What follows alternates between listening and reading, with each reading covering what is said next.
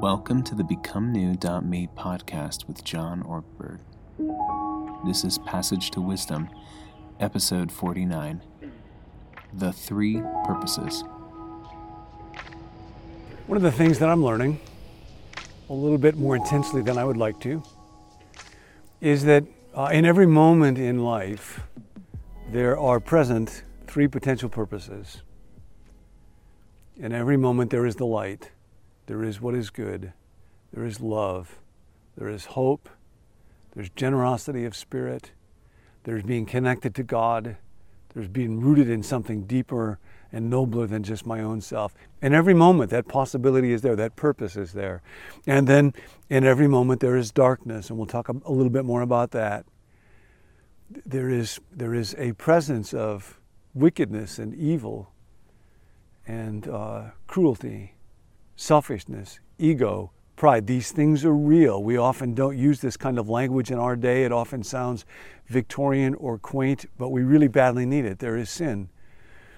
And I can move that way, and that's actually the most tragic and awful thing that can befall a human being. Every moment there are these two purposes, two possibilities, and then there's a third one, and that is mine. That is what I will choose.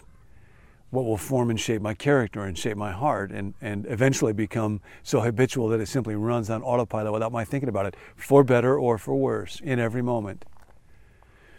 There was a passage that I was reading this morning. I'm so grateful for it. Sometimes just the right words come to you. And this was a challenging day. And the passage I was looking at is when Paul was writing to the church at Corinth. And he talks about these remarkable experiences that he's had that he could be tempted to be proud of. We'll get into that in a minute. He said, I'm not going to talk about that because then it might tempt you to consider me more highly than you would based simply on what you've seen in me and what you hear from me. In other words, I'm not going to try to engineer what you think about me. I'm not going to try to engineer what my reputation will be or how I will look or what circumstances will be created. I'll simply let my yes be yes and my no be no. And it was really good for me to hear today, just let go of that. Let God be in charge of that. I'll tell you a little story at this point that might be helpful to you. There's a movie many years ago, Indiana Jones and the Last Crusade. And Indiana Jones is obsessed with the Holy Grail. What do you want more than you want anything else? And at the end of the movie, the Grail is lying in a crack in the ground after an earthquake in this cave. And Indiana Jones is being supported by his dad, Sean Connery, and he is this close to being able to reach the Grail. What his father sees clearly, but he does not in his lust for the object in this moment is, if he insists on reaching it, he will die. It will cost him his life.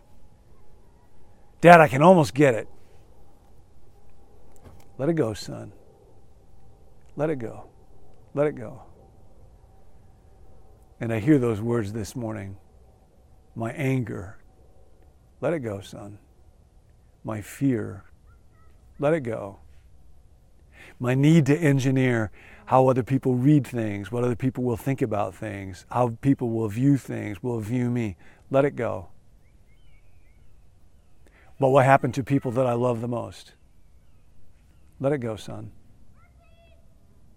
So Paul is writing to the church at Corinth, and he says, I'm going to simply allow reality to do what reality will do. And then he tells them of this strange situation about which we know only a little. He says, in order to keep me from being puffed up. Now he uses, in Greek, it's a tiny little three-letter word, hina. It's used to express purpose, in order that. And he uses that 4 times in a very, very brief statement. And the first one expresses God's purpose. In order to keep me from being puffed up. Now, this is kind of a rare word, but it means to be arrogant, to be full of myself, to be ego-driven. How much of that is there in me? And it's a horrible thing, not because God wants everybody to go around groveling, but Paul uses that word in 1 Corinthians 13, the great love chapter, when he's talking about what love isn't and doesn't. Love does not boast, it does not envy, and it is not puffed up. It is not proud. If I go down that path, I won't be able to love people. I can't love God. I can't love you. I will be busy holding on to my reputation and what I've got to have. I will be holding on to my anger, holding on to my... Let it go, son. Let it go. So God's purpose in this particular situation is for the formation of great character, of a life-giving spirit and heart in Paul. The main thing God gets out of your life is the person you become. In order that I might not be puffed up, I was given... Paul didn't say who gave it to him. Most likely, this is sometimes called the divine passive. A devout Jewish person would want to avoid naming the name God so that they don't use it in an irreverent way. Most likely, it's God that gives him this. However, it says, I was given a thorn in the flesh, and then, in a very striking phrase, a messenger of Satan. There's something very dark going on here. And then he uses that little word hina again. There's a purpose here from Satan in order to torment me. And he uses here a very, very strong word. It was sometimes used to physically beat or abuse someone or harass them, to drive them into great agony. Paul is tormented, and it is being done by forces of darkness. I want to read for you a little bit, Passages to Wisdom. This is from Screwtape Letters. When Screwtape is writing his nephew Wormwood, I wonder, you should ask me whether it is essential to keep the patients in ignorance of your existence. That question, at least for the present phase of the struggle, has been answered for us by the High Command. Our policy for the moment is to conceal ourselves. Of course, this has not always been so. We're really faced with a cruel dilemma. When the humans disbelieve in our existence, we lose all the pleasing results of direct terrorism and we make no magicians. On the other hand, when they believe in us, in other words, when people believe in supernatural evil devils and demons and so, we cannot make them materialists and skeptics. At least not yet. I have great hopes that we shall learn in due time, this is so fascinating, how to emotionalize and mythologize their science to such an extent that what is in effect a belief in us, though not under that name, will creep in while the human mind remains closed to belief in the enemy. The life force, the worship of sex, some aspects of psychoanalysis may here prove useful. If once we can produce our perfect work, the materialist magician, the man not using but veritably worshiping what he vaguely calls forces, while denying the existence of spirits, then the end of the war will be in sight. But in the meantime, we must obey our orders. I do not think you will have much difficulty in keeping the patient in the dark. The fact that devils are predominantly comic figures in the modern imagination will help you. If any faint suspicion of your existence begins to arise in his mind, suggest to him a picture of something in red tights, and persuade him that since he cannot believe in that, it is an old textbook method of confusing them, he cannot believe in you. No pitchforks, no horns, no red tights, but there is darkness, and it is real, and it is spiritual, and it has a purpose. And then Paul goes on and he says, 3 times I prayed to the Lord in order that he would take away the thorn. There is a divine purpose, there is a dark purpose, and then there's Paul's purpose.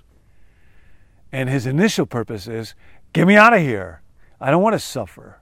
I don't want to go through this pain. I don't want to hurt this bad. I don't want to be tormented. I bet you've cried out like that. I bet you have felt great agony at times and begged God to deliver you. I bet you have. And then Paul says, but God said to him, what God wants to say to you right now, my grace is sufficient for you. My grace is sufficient for you. And my strength is made perfect in weakness. And so Paul shifts gears and aligns his purpose to God's purpose. Instead of his purpose anymore being, I just simply want to get out of the suffering. I want to get out of the darkness. I want to get out of the pain. I want to get out of the hurt. He receives from God. He lets go, let go, son. Let it go of his demand to control. What do people think of me? How will this situation turn out? What will I look like? Will people regard me the way that I want them to? Will the situation go the way that I want the situation to go? Will people that I care about be happy in the way that I want them to care about? Let it go, son. God, I'm so angry. God, I'm so confused. God, I'm so hurt. Let it go, son. Paul says, therefore, I will boast all the more in my weakness, in hardship. For when I am weak, then I am strong. In this moment, God has a purpose for you and for me in this moment. It may look pretty small. Nobody may ever see it. It may not be the one that I wanted. It is here. In this moment, there is darkness. There is evil. There is. Now I get to choose. Now you get to choose. Let it go. I love you. See you next time. Thanks for joining us. Receive alerts for new episodes by texting the word BECOME to the number 56525, or invite a friend by sharing the link Become New